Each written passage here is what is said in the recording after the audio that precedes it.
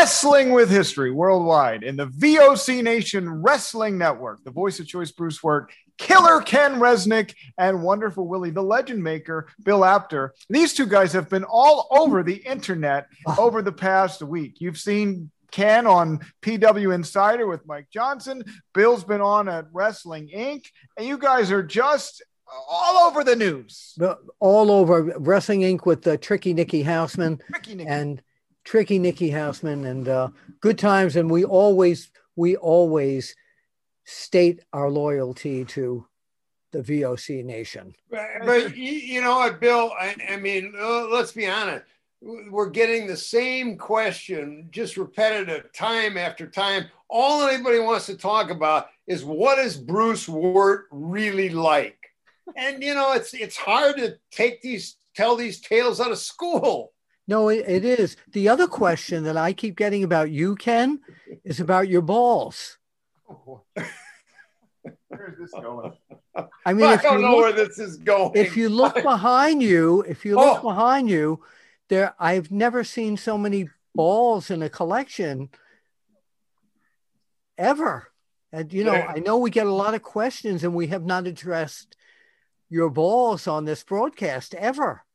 They are signed by some pretty famous ball players. Oh, okay.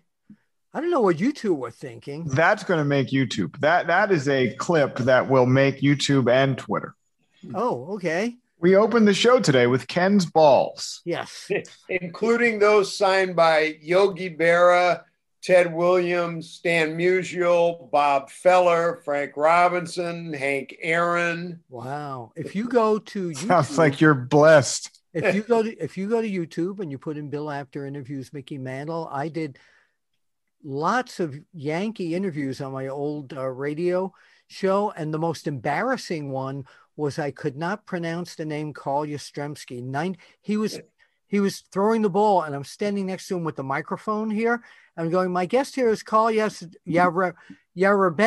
And I sounded like Jerry Lewis. Yabadensky. Oh, God. Yes. Well, there goes our fan base in Boston. Bill, getting back to wrestling. You said you have good times with Wrestling Inc. And I was going to ask if it was a rerun. But anyway, Ken, you were on PW Insider with Mike Johnson. You sat down for a nice fireside chat. I was. We taped it today, although it may not drop until next Wednesday. That I'm not sure of. He's taping a little advance. In fact, as I mentioned to you, I'm really looking forward to it. Mike is coming to Minneapolis, so we are going to get together and have a libation. And we also talked about it. I'm going to see him at the Gathering, July 22nd in Charlotte, North Carolina. That's the T-Mart Gathering, yes. Correct? Not the Gathering of the Juggalos. Right. The T-Mart Gathering, tmart.com. I mean, it's an absolute fabulous weekend from Thursday night through Sunday. And Mike is going to be there. So I'm looking forward to seeing him there as well. The other gathering was a festival, I guess I'll say it that way, in the middle of a place called Cave in Rock, Illinois. And if you ever saw The Walking Dead and you wanted to see it in real life, and I'm not insulting, listen, the Juggalos and I, that's part of how we got such a big fan base. Bill introduced me to Violent J and Shaggy, Two Dope, and they liked me for whatever reason. And I interviewed them and all of their fans started listening to my show in Philadelphia. Kevin Gill used to come on all the time. I had them on the air twice and they invited me out there. So it's me, Amber O'Neill, and I think Namar. And we got to meet Ice-T and Little Wayne, that interview, by the way, is still on OneWrestlingVideo.com. It's in the archives there. So Google VOC Nation Gathering of the Juggalos or go on One Wrestling Video. The One Wrestling Video is the original. That was like one of the first interviews I did at WrestleFest. I remember. You broke me into the business, Bill, after. But anyway, That's the other gathering. So today, guys, we're going to talk about women's wrestling and the evolution of such over the course of time. But I did want to start with some questions, and I was inspired to do this topic by the very first question I'm going to read today. So can I do that first? And then we'll do some other things that came in, and then we'll talk about the evolution of women's wrestling. How does that sound? I want to make sure, because I didn't write this down, when we do the evolution of women's wrestling, I want to talk about the New York State Athletic Commission ban on women wrestling. Sure. Okay. I wrote it down for you, Bill. Thank you. All right. And my answer to that question, Bruce, you're the voice of choice, a host of this show. You can do whatever you want. That's true. For now, unless I sell this whole thing, who knows? All right. Hey, this question by Max TF. Max TF was addressed to Bill, but I'm going to ask it to both of you. Bill, you first. Did Bill, after, it actually just says Bill, so he could be talking about any Bill, but did Bill ever think women would main event WrestleMania? I never gave it a thought, to be honest with you. No, I really never envisioned that happening. Ken?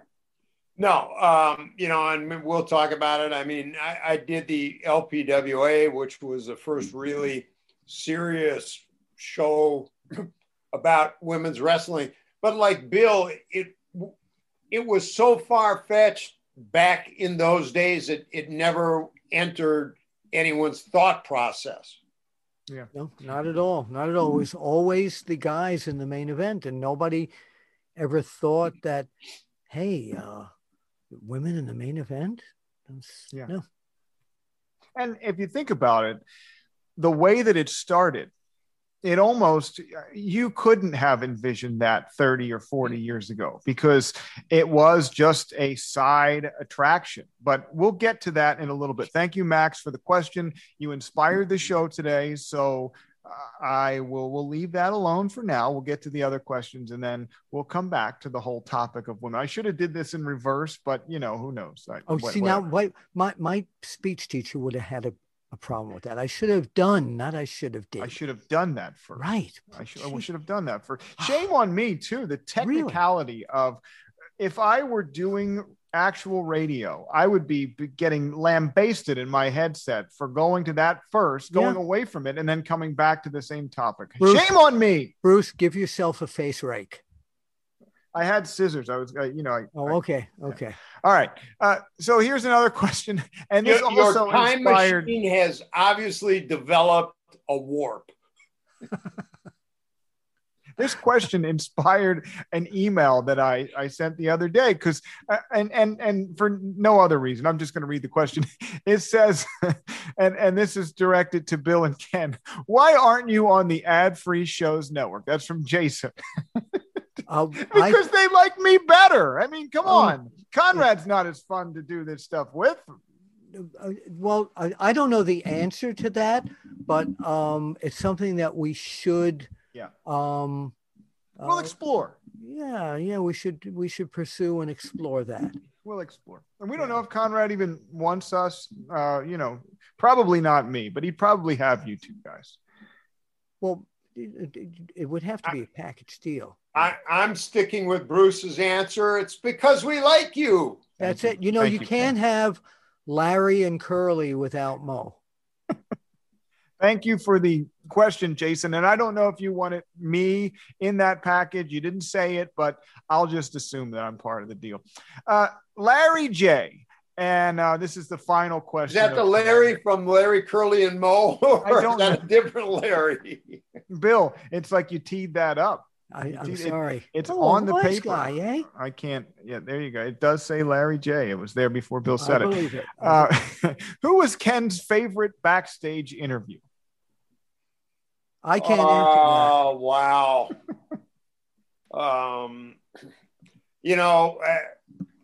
Obviously Hulk was one. He gave me the name Killer Ken, which is still being used today. In the AWA, I've got to say it was probably the Crusher. Yeah. And I mean, along with Hulk. Roddy Piper was great. It's boy, that's a hard one, but I guess I would say overall Hulk, AWA, the Crusher, and since Hulk was overall, I'd probably go with Roddy Piper. Well, Roddy Piper, you said we did a spotlight on Roddy Piper a couple weeks ago. Go back, check that out at the archives, VOC Nation Wrestling Network podcast feed. And you said that Roddy was great at building to a crescendo, right? Roddy would know how many dates were left until he was on the syndicated show before he was getting to wherever he was going in that town. And that made it more fun than just a generic interview, right? Yeah, absolutely.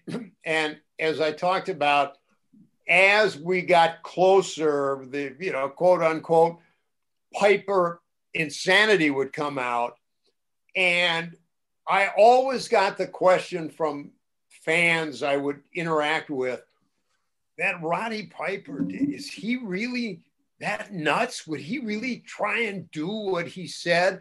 I mean, Roddy just had the ability to build to the crescendo, and the crescendo was always so great that people, I go back to Jack Buck's call in Game 6 of the World Series when Kirby Puckett, hit the home run to send it to Game 7. The fans would kind of be saying to themselves, I don't believe what I just saw. When Piper would do that. And of course, the coconut with Jimmy Snuka on Piper's Pit, he just had that ability. And, as I'm interviewing him, I would like kind of almost an out of body, take a step back and appreciate just the way he would build to it.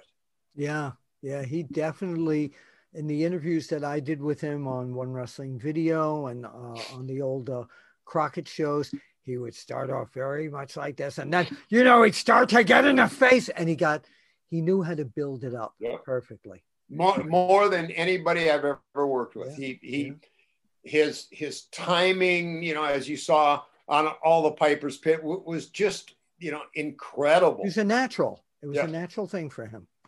Bill, I'm going to ask you the same question, right? And in whatever media that you want to choose. But before that, Ken, you mentioned the Jack Buck call. And I thought you were going to say not Kirby Puckett's home run, but when Ben Simmons failed to dunk under the basket with nobody in his face, I thought Jack Buck might have come out of his grave to say, I don't believe what I just saw. They're Go crazy, sports. folks. They're talking sports. I don't follow this. I don't know what they're talking about. Some of the three most unbelievable moments in sports: Kirby Puckett's Game 6 home run, Kirk Gibson's pinch hit World Series home run, and Ben Simmons. What are they talking about? But, all right, anyway. Back to wrestling. Bill, yes. Whether it was print or TV or an independent show where you've done a lot of those where you MC and you ring announce and you do interviews backstage, a lot of big independent shows too. You've done the stuff with Crockett. So you've done a lot too. Who was your favorite interview that you've done? See, I hate to pinpoint this because the people who are alive will all get, I thought it was me, but there no... Bill, not to interrupt, let me make it easy on you. You can just eliminate I know it's probably the after chat I did with you, but because I'm on, the show, you can eliminate that one. Oh, okay. Oh, thank you. Because I didn't want you to be insulted. No, I have to say, Bruce and Ken, it would be by generations, by eras. Back in the 70s, when I first started, Captain Lou Albano and the Grand Wizard and Fred Blassie always came through. They were all three of them were perfect interviews. Then you go back to the next generation. Bruno Sammartino was an incredible gentleman and an interview. And then you'd go on to, the other generations of Jack Briscoe. But if I took all my old cassette tapes, which I have down here, and the most fun interviews I ever did was with Captain Lou Albano and the Grand Wizard. I had hands down. And look back in the archives, Captain Lou Albano. Bill actually tells a famous story about his rubber bands and where that came from. Yeah, so yeah. if you haven't seen that or on the video, and we do get thousands of hits on the videos on YouTube, check out the VOC Nation Wrestling Network channel as well. Go ahead, Ken. You know what, Bruce? Can I just add? Probably the most fun interviews of all were with George the Animal Steele, because you never quite, I mean, it was just funny. A couple times, you know, when he would drag me into the camera or someone else look, see, you know, the others were great, but just for pure fun, it was with George the Animal. Probably the scariest interviews I ever did, and this is at the beginning of my career, were with Dick the Bulldog Brower, and he was very intimidating, and Crazy Luke Graham and King Curtis. I really thought those three guys were going to kill me back in the 70s. Yeah, they were that convincing. The one interview I still was the most intimidated by, you know, I had just started with the AWA. Gene had just left. I had never met them before. They were late to, you know, getting to TV, so I didn't really have a chance to talk to them. But I remember the first interview I ever did with the Road Warriors. It was like, I was intimidated, like, you know, these guys might try and kill me. And, you know, we ended up, I was great friends with Mike and Joe.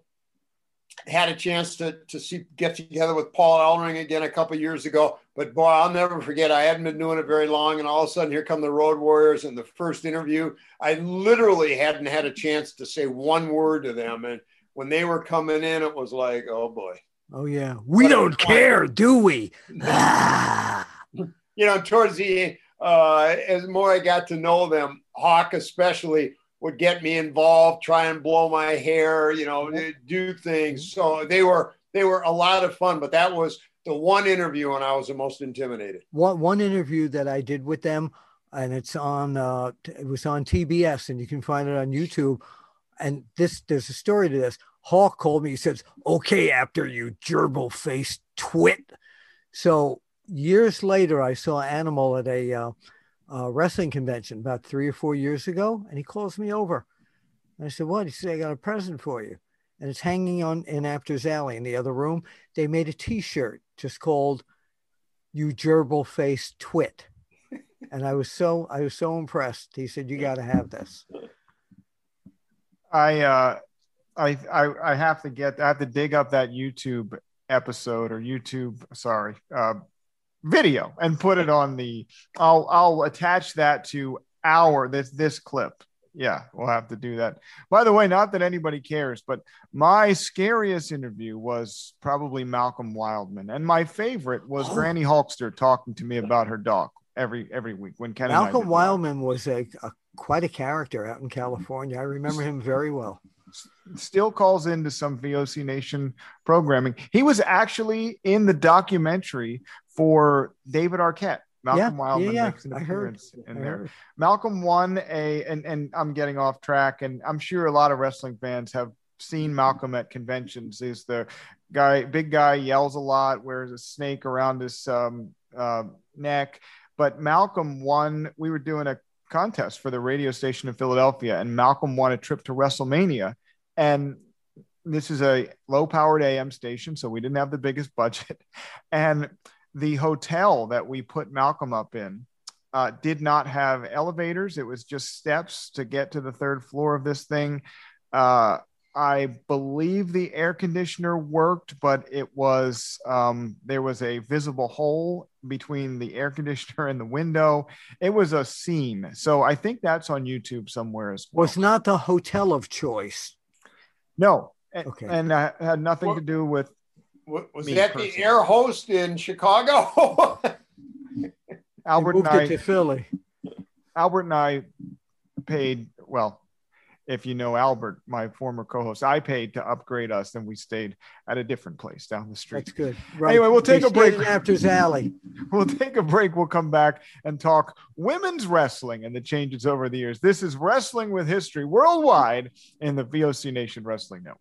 VOC Nation takes wrestling fans behind the scenes of the greatest moments in pro wrestling history. Get stories and inside information from people who worked on the other side of the curtain. Follow the VOC Nation Wrestling Network podcast feed and get weekly shows from hosts like Bill Apter, The Raging Bull Manny Fernandez, Ken Resnick, The Maestro, Shelly Martinez, Wes Briscoe, and more. Visit VOCNation.com for more information and follow us on Twitter at VOC Nation. Wrestling with History worldwide in the VOC Nation Wrestling Network. And we're talking today about the evolution of women's wrestling over the years. And this was inspired by Max TF, who sent an email and asked if Bill Apter, if Bill thought women would eventually main event WrestleMania. And I thought about it.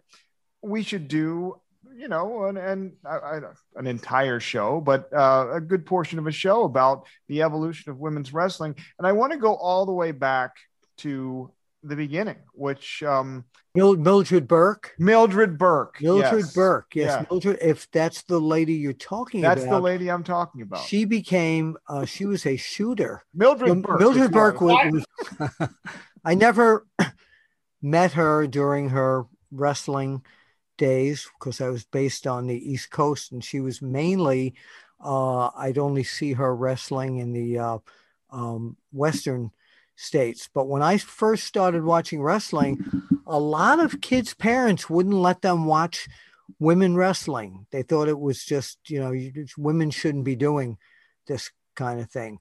My first, I'm going to use the word exposure to women wrestling was when I was watching wrestling in New York, and it was the Fabulous Moolah was the first one who I really noticed because she was as tough as the guys, and most of the other women that she wrestled were not. And then she would have opponents that didn't look anything like the women wrestlers of today.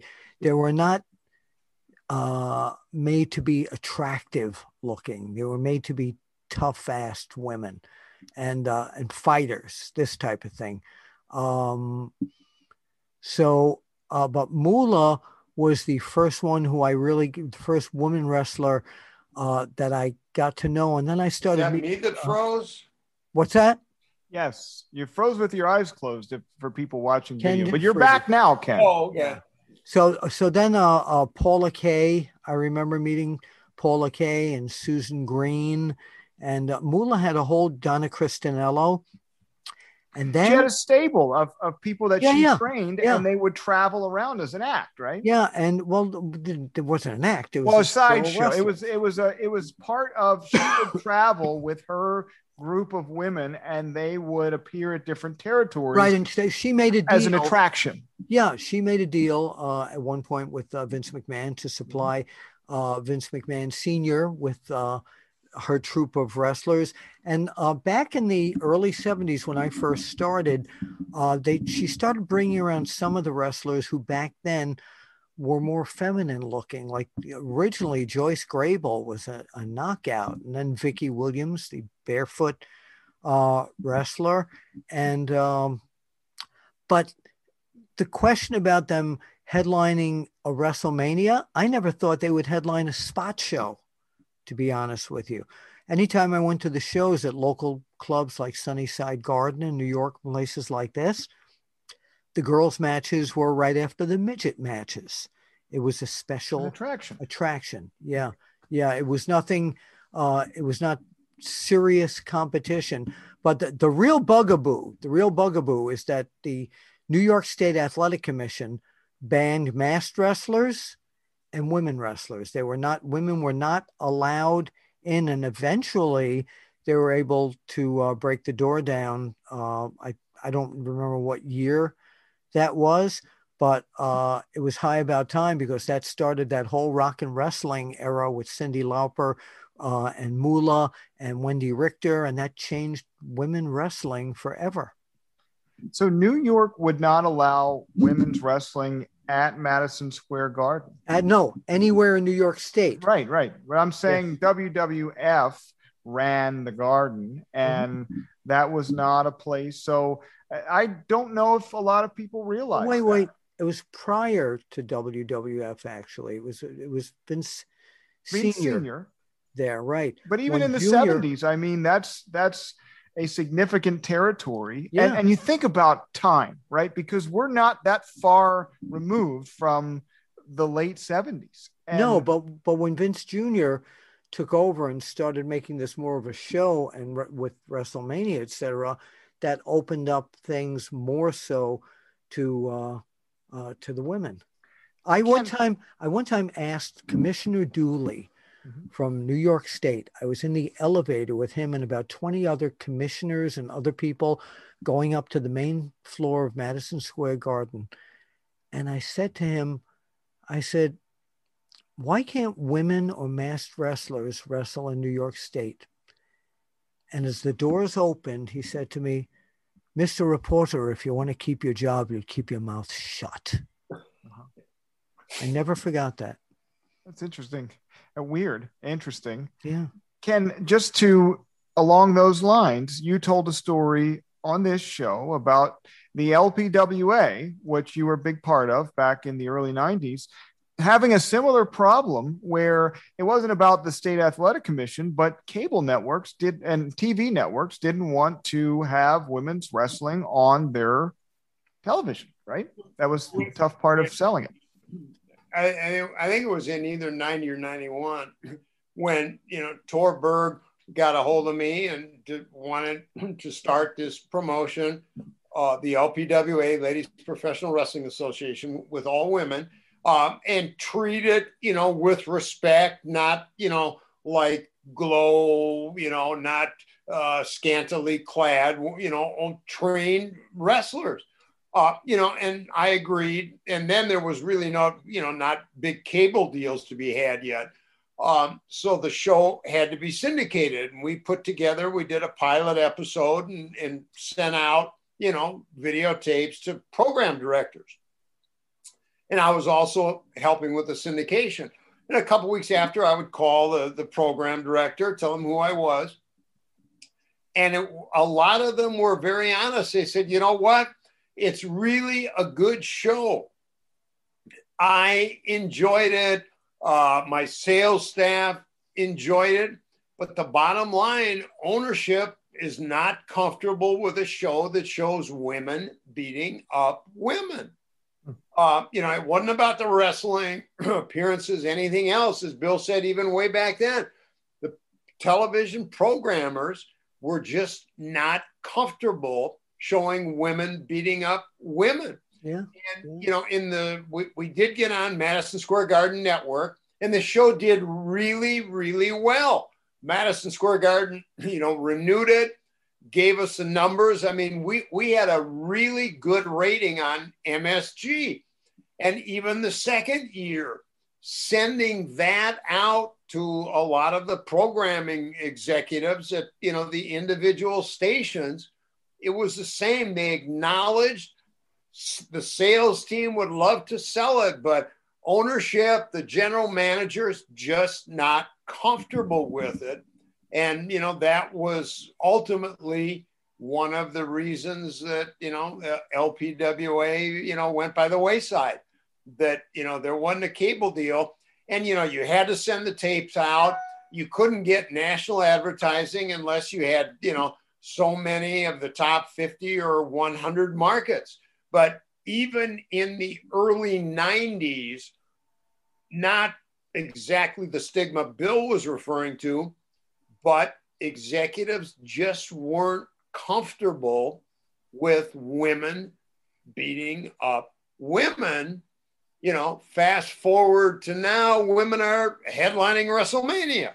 Yeah, see, the whole thing with when Vince started making it into sports entertainment, I think that the sponsors and the people that didn't like it looked at it in a lighter vein. But we also have to talk about the people that changed the whole perception of women's wrestling to make it more athletic. And the first one I remember seeing do this, and Ken, she was a very good friend of yours too, was Medusa. Yes. Medusa went to Japan and learned that strong style kick-ass type of pro wrestling and brought that to the United States and changed the way the girls competed with each other, where it wasn't that whole sexy TNA type of thing. It was more of a fighter type of situation, right? Yeah, I mean, you know, Medusa came to the AWA, and you're right. She was no nonsense in the ring, and we were then, and in fact, reunited again after years and years at the Gathering 2 years ago, and have kept in touch. And I texted it because I came across it, and I texted it to Medusa. When she went to Japan and won the title, she was so excited. She sent me a postcard of her getting the belt after that match. And you're right. In a lot of ways, Medusa really was the trailblazer in, I am going to compete in the ring the same way the men compete against each other. The same level. I'm going to compete. And then, you know, it was followed by Sherry Martel, you know, was the same way. And it's a great point, Bill. I don't think in the fans' eyes, they give Medusa as much credit as she should get and deserves for changing how women wrestling was viewed. Yes, absolutely. And that, again, it was that education in Japan, and that led to that whole strong style that you see today with people like a Becky Lynch, where and even, you know, what Ronda Rousey, even though she came from the world of shoot fighting, but it's not a TNA type of product anymore. And it wasn't, a lot of it wasn't like that in the Moolah days. I think the Moolah days, they were tough ladies and a little attract, but I think that after a while, the promoters just kind of made it more of a TNA special attraction. But now the WWE was having men teach the women how to wrestle, how to work at the Performance Center. I know Fit Finley, who's a shooter type of guy, was teaching a lot of the women there. And now they are on that same level or a lot of them are, as are the men. There was a lot of twists and turns to get to where we're at right now. Sure. Because, you know, you said it, Bill, there were the style that Moolah taught was very much professional wrestling, and it was an attraction, but it wasn't looked at seriously, but it wasn't about TNA, you know, right. In quotes. And then you had a shift where Vince McMahon mostly went to it didn't matter about wrestling. It was all about bra and panties and the sizzle to try to get young male viewers to tune in.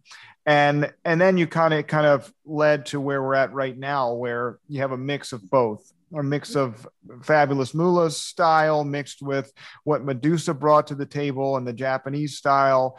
And you have some of the glamour and some of the looks mixed in as well. Sure. And it led to the product of today. But the biggest difference is it's not an attraction. It's an actual division that has respectability. And that's something, Ken, that it wasn't looked at, unfortunately, back then. I think, and smartly and rightly so, Vince picked up on, remember back when the LPWA was on, David McLean had Glow, which was a successful TV show. And that was more, you know, the lingerie of wrestling. And a lot of the gals really weren't good wrestlers. And, you know, I'm sure Vince watched everything. And, you know, he said, you know, if I can take part of Glow, but use women that can actually and are well-trained in wrestling, I might have something. And I think that's probably what it bore out of. And I'll share this story. I've told it a couple of times. Even in the early 90s, when women were wrestling fans were still very astute. And I remember one of the gals that we had in the LPWA had come from Glow, you know, Tina Moretti. Yeah. Oh yeah. And Ivory. we didn't know. And then in LPWA, she went as Lisa Moretti. And we really didn't know how well she could work, because the only experience she had really had was Glow, and some of the gals there weren't really well trained. And I'll never forget, it was at a taping we did in Laughlin, Nevada at the Showboat. And, you know, because everybody in the LPWA, we were treating it the way you would any men's promotion, the same respect. Everybody was really trying to help the product. And, you know, we had Judy Martin and Lonnie Kai, who were great veterans, knew the inside and out. And they were sitting with us, you know, as we were trying to book the shows. And Tor and I were trying to figure out kind of what we had with Lisa. And Judy Martin said, I'll work with her. And we said, you know what? We're going to put Lisa over, but we'll kind of go up on the fly and let Judy basically call the match. And the fans had never really didn't know, you know, Lisa Moretti from anyone. Judy came out, she was a heel, and then Lisa came out. And within 10 seconds of her walking out, the crowd was instantly behind her. She hadn't done anything. She hadn't gotten in the ring yet, nothing.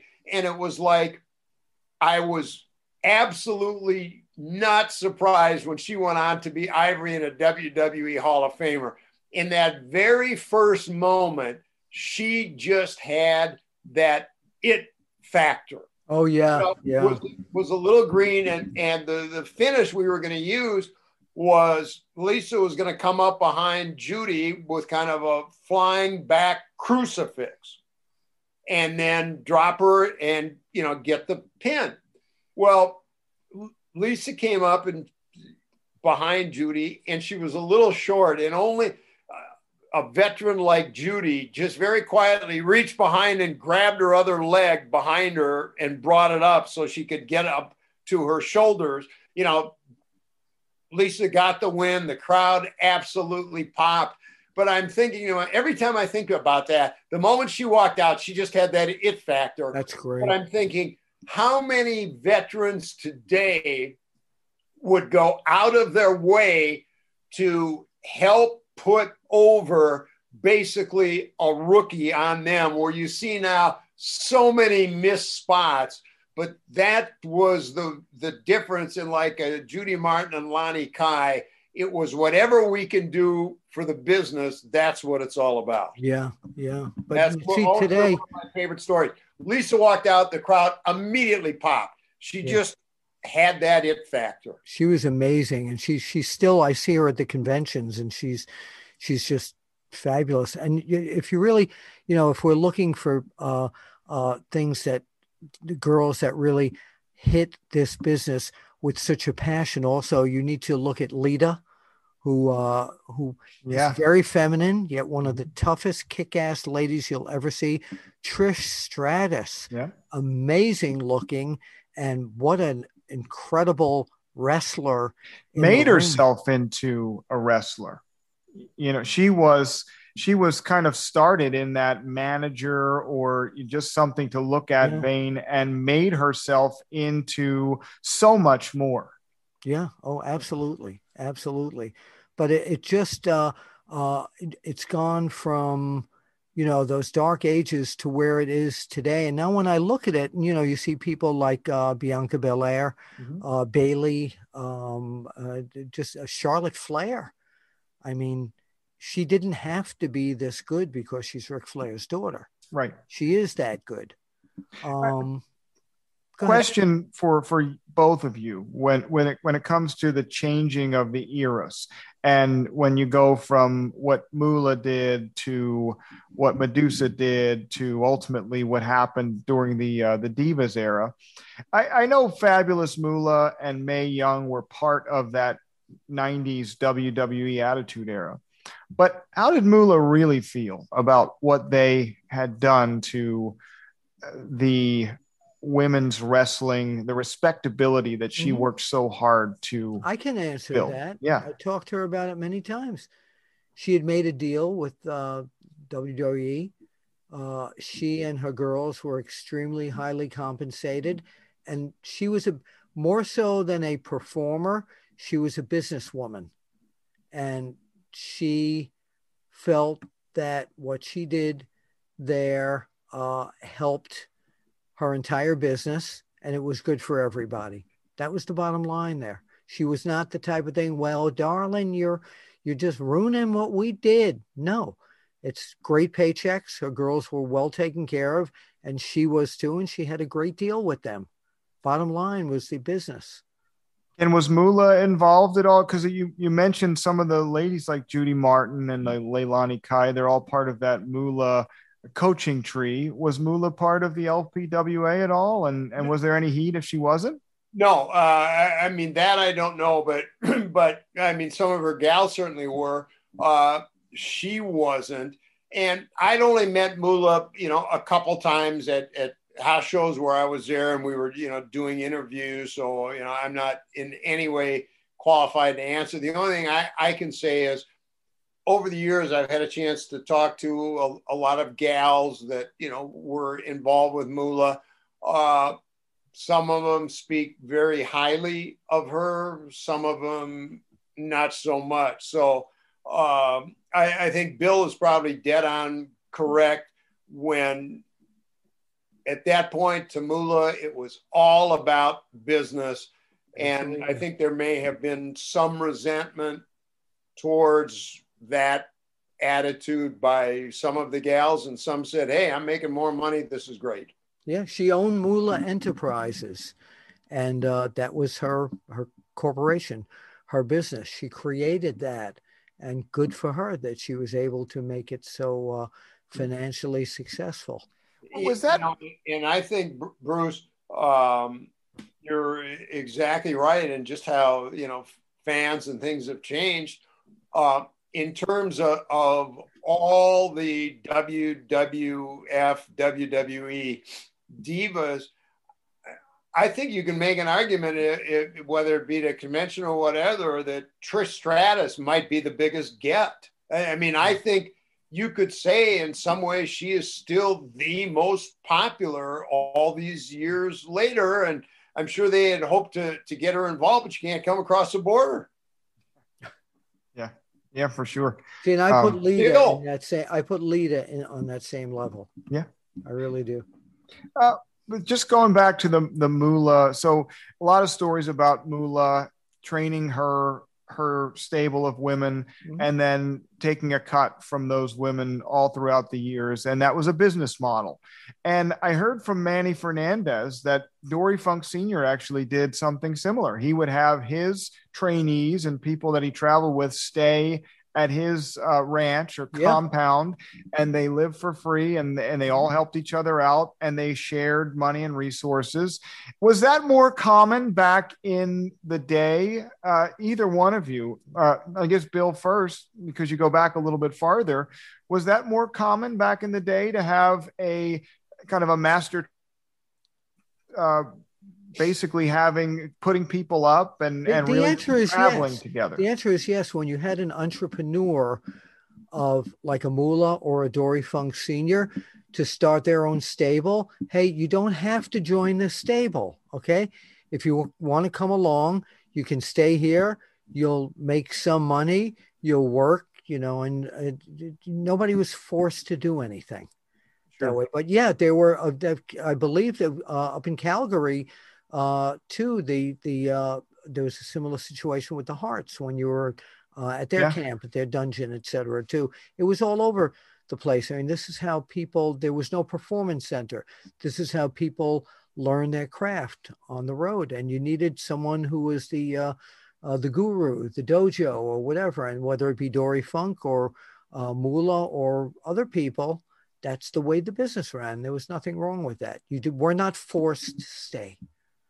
Ken, was Vern of that ilk? Did Vern have the people that he trained that stay close to him and travel together with him, so they learned every aspect? I think so. That those he trained that were good enough, Vern, just graduated right into the AWA.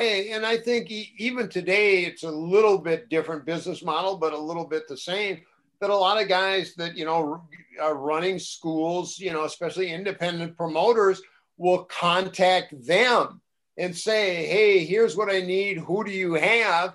And then the kind of promoter pays whoever has the school, who says, hey, you're going to work on such and such a show and you're going to get X, but this is what you're getting. And the promoter might be giving them X plus a little more that, the owner of the school. So a little different model, but the same business model in a way. Sure. Right. Ken, I was listening to, on the weekend, we aired a 2-part special the last 2 weeks with Ken Patera. And Ken, it was Brian Ferguson's Bumps and Thumps podcast, which is our newest show here on VOC Nation. So Brian did a 2-part interview with Ken Patera, and I didn't realize this, but Ken Patera, and this has nothing to do with women, but about training, but Ken trained in the same class under Vern as Ric Flair. Well, And there was some, I forget who else, but it was a Hall of Fame class. That's my point. I was listening to the talent that Ken talked about that Vern kind of just recruited from different walks of life and built them into megastars. Yeah. I mean, and Vern was the same. I mean, he didn't smarten those guys up right away, believe me. So, and I go back and, you touched on a little bit. I mean, if you look at the talent that came through either Vern Gagne's school here or Eddie Sharkey's school here, I mean, you could have one of the all-time great promotions just out of wrestlers with ties to the Twin Cities and Minnesota. Yeah, Rick Rude and the Road Warriors. I mean, there's just a ton. John Nord, Brad Rangan, Sergeant Barry Slaw. Dorso. Yeah, I mean, a lot of those. Nikita Koloff. Medusa, is from here, and we talked about all the credit she deserves for kind of changing how women wrestled each other in terms of approaching it like men approach wrestling each other. Absolutely. Sneak in one more quick break, and then we'll come back and we'll wrap it up with where women's wrestling is today and how we kind of got from the Divas era into the respectability that we finally got to with that product and that we enjoy today. So back on the other side, Wrestling with History on VOC Nation. VOC Nation takes wrestling fans behind the scenes of the greatest moments in pro wrestling history. Get stories and inside information from people who worked on the other side of the curtain. Follow the VOC Nation Wrestling Network podcast feed and get weekly shows from hosts like Bill Apter, The Raging Bull Manny Fernandez, Ken Resnick, The Maestro, Shelly Martinez, Wes Briscoe, and more. Visit VOCNation.com for more information and follow us on Twitter at VOC Nation. All right, Wrestling with History worldwide in the VOC Nation Wrestling Network. Just kind of talking through the changes in women's wrestling and where we started with Mildred Burke to where we moved to with Fabulous Moolah and her stable of the traveling act that she I don't want to say act, but it was more of a sideshow. It was more of a traveling girl wrestling troupe. It was a traveling attraction. That's the word I'm looking for. A traveling ladies wrestling troupe. That's what it was. To Medusa introducing Strong Style. Then we had the Divas era. And then WWE came out and they decided, and this is going back into the early 2000 teens, that women's wrestling deserves respectability. And I think, Bill, that had a lot to do with Stephanie McMahon gaining power. You read my mind. You absolutely read my mind. Take me there. The one person that needs to be given a lot of credit for is Stephanie, because the world was changing with the whole movement of respectability of women, not just in sports, but in every genre in the world. And Stephanie stepped up and really made this a priority to make sure that the women were on the same level as the men in professional wrestling. And she went ahead and did that. And she's one of the most powerful executives anywhere. Now, she has the profile that she raised for the women. She's also been able to raise for herself and other executives in the media world around the world. So yes, Stephanie McMahon, whew. Ken, when you were working in WWE back in your day, and little Stephanie and little Shane, and they weren't that little, were running around. Did you ever think that it would be Stephanie that would rise to prominence and be in line to be the successor of the business? No, I mean, back then, when she would be, running around, as the boys are talent, they might nod to her, but it was like, boy, I would have never thought Stephanie would be, involved in the business. And Bill is right. She has almost made it her mission to raise the profile. And I would kind of add one other thing that I thought, to a degree, the women's or divas division in WWE was beginning to slide a little away from the kind of toughness approach that Medusa brought, more just sliding away from that. And I would say that it was when they brought in Ronda Rousey that kind of brought it back to that, added that toughness, which I think they may have started to slide a little bit away from. So when we talk about the likes, of the Medusas and the Sherry Martells that kept that mentality, tough approach to women's wrestling, I think you've got to throw Ronda Rousey in there, because I think it was sliding away, and I think her presence brought back that kind of tough mentality approach to the matches. Yeah. And then you have, the wrestlers who are characters like Asuka, who are so tough in the ring. I mean, they really bring it, but the ladies now have demanded credibility and respect by what they've been doing in the ring. Yeah. That's what they've been doing, because when you see two top ladies competing in the ring, it's as good as the guys when it's really good. Yeah, and along those same lines, along with Ronda Rousey, certainly Becky Lynch brought back that toughness, and Charlotte Flair, the lineage to Ric Flair, they have, brought that back, but just in their style, demanded, if you will, that their opponents approach it the same way. Yeah, yeah. And that young kid, Bianca Belair, at this point, she's got a great personality and she's excellent in the ring. The other thing that I think was brilliant that they did for women's wrestling is, at the same time that they brought this respectability, they also, through the deal with E! Entertainment Television and eventually on the WWE Network, now on Peacock, they had Total Divas running at the same time. And I remember back when Total Divas first started, women that I knew that either worked for me or I worked around that weren't wrestling fans were engrossed in Total Divas. And because of that, they knew who Daniel Bryan was, and they knew John Cena, and they wanted to watch wrestling because they were engrossed in these personalities on this show. Yeah.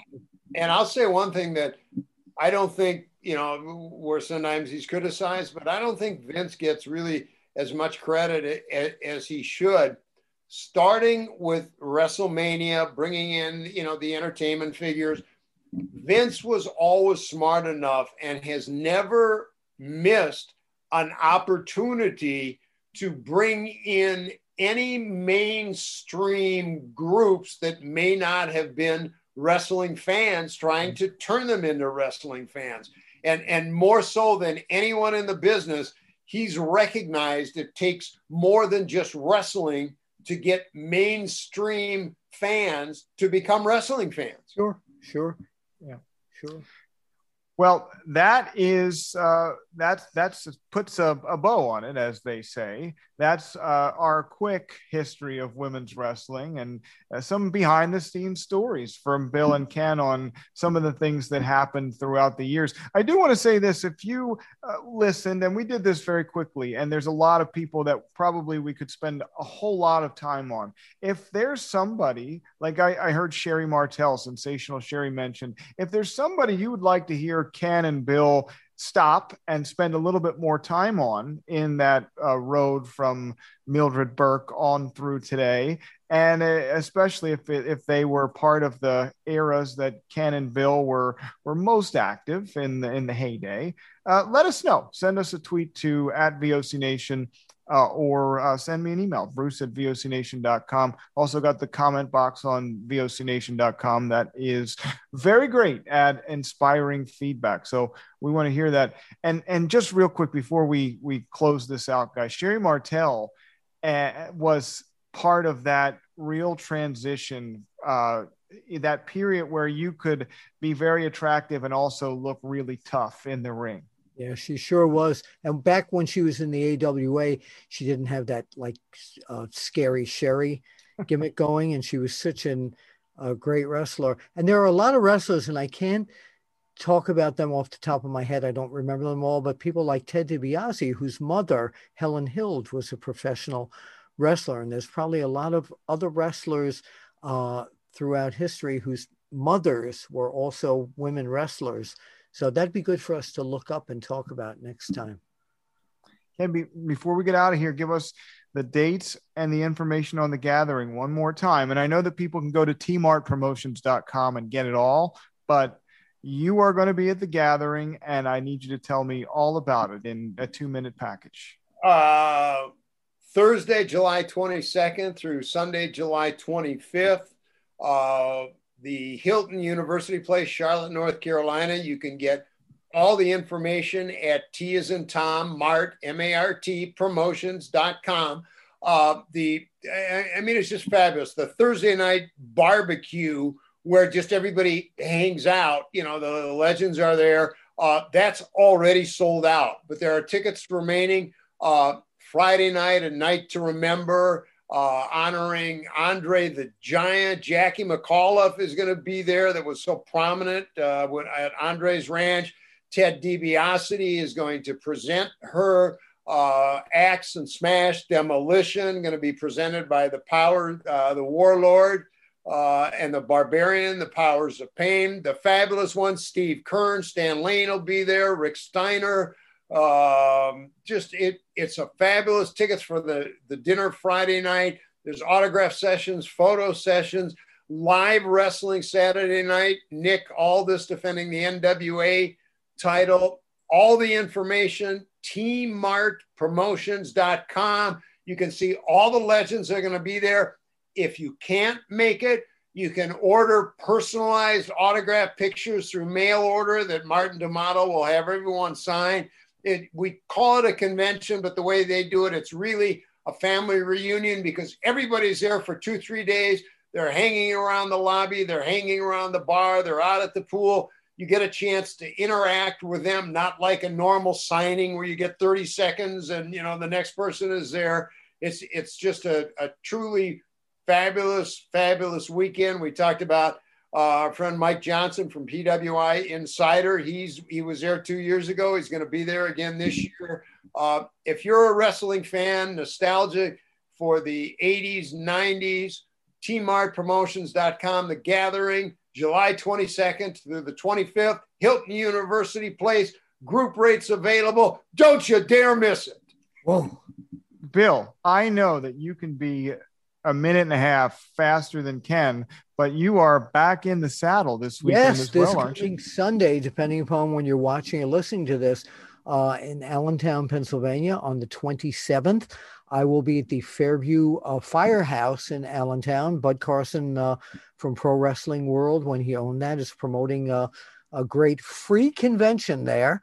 And I will be there. I will have copies of my book, Is Wrestling Fixed?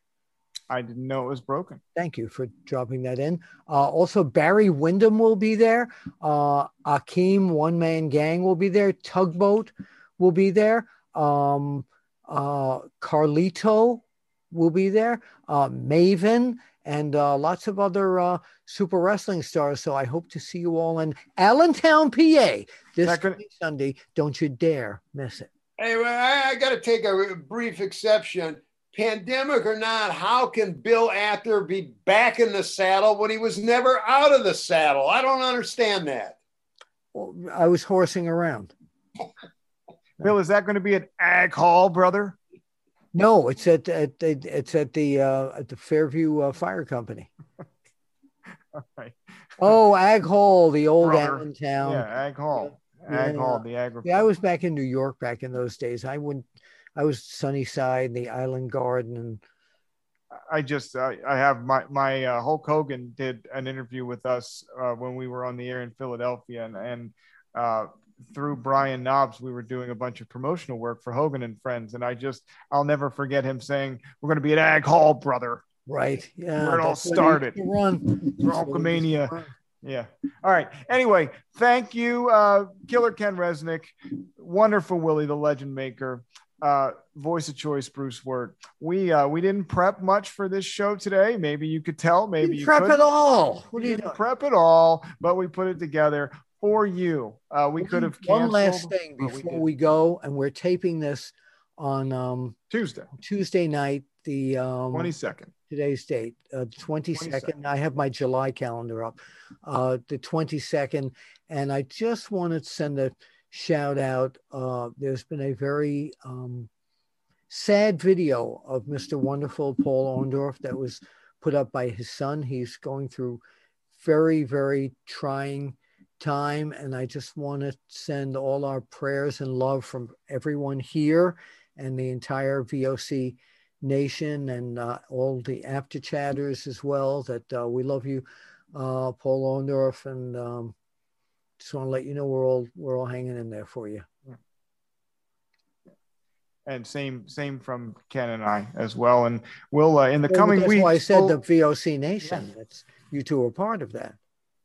I just wanted to, if you can't, whatever. Right. Anyway.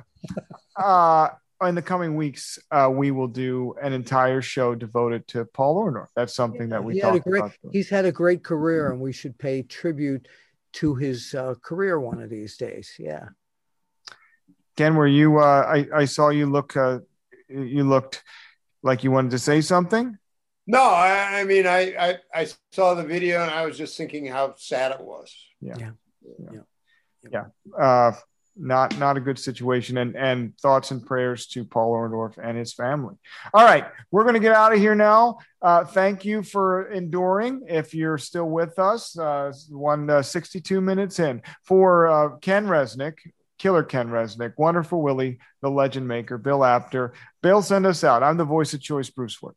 We'll see you, at the matches. Finally. For over 10 years, VOC Nation has taken listeners behind the scenes of the greatest moments in pro wrestling history. Our hosts are not only experts on the business, but have lived in the business. Subscribe and hear weekly podcasts from hosts like legendary pro wrestling journalist Bill Apter, former Impact Wrestling star Wes Briscoe, former WWE and AWA broadcaster Ken Resnick, former WWE and TNA star Shelly Martinez, former WCW star The Maestro, NWA legend The Raging Bull Manny Fernandez, and much more. VOC Nation programming is free on most major podcasting apps, including iTunes, Stitcher, Spotify, Google Podcasts, iHeartRadio, and Radio.com. And video podcast and bonus content is available on Patreon for as low as $3 a month. What are you waiting for? Head to VOCNation.com and dig into the most comprehensive podcast network built for pro wrestling fans. Find us on Facebook and Instagram at VOC Nation Wrestling Network and follow us on Twitter at VOC Nation.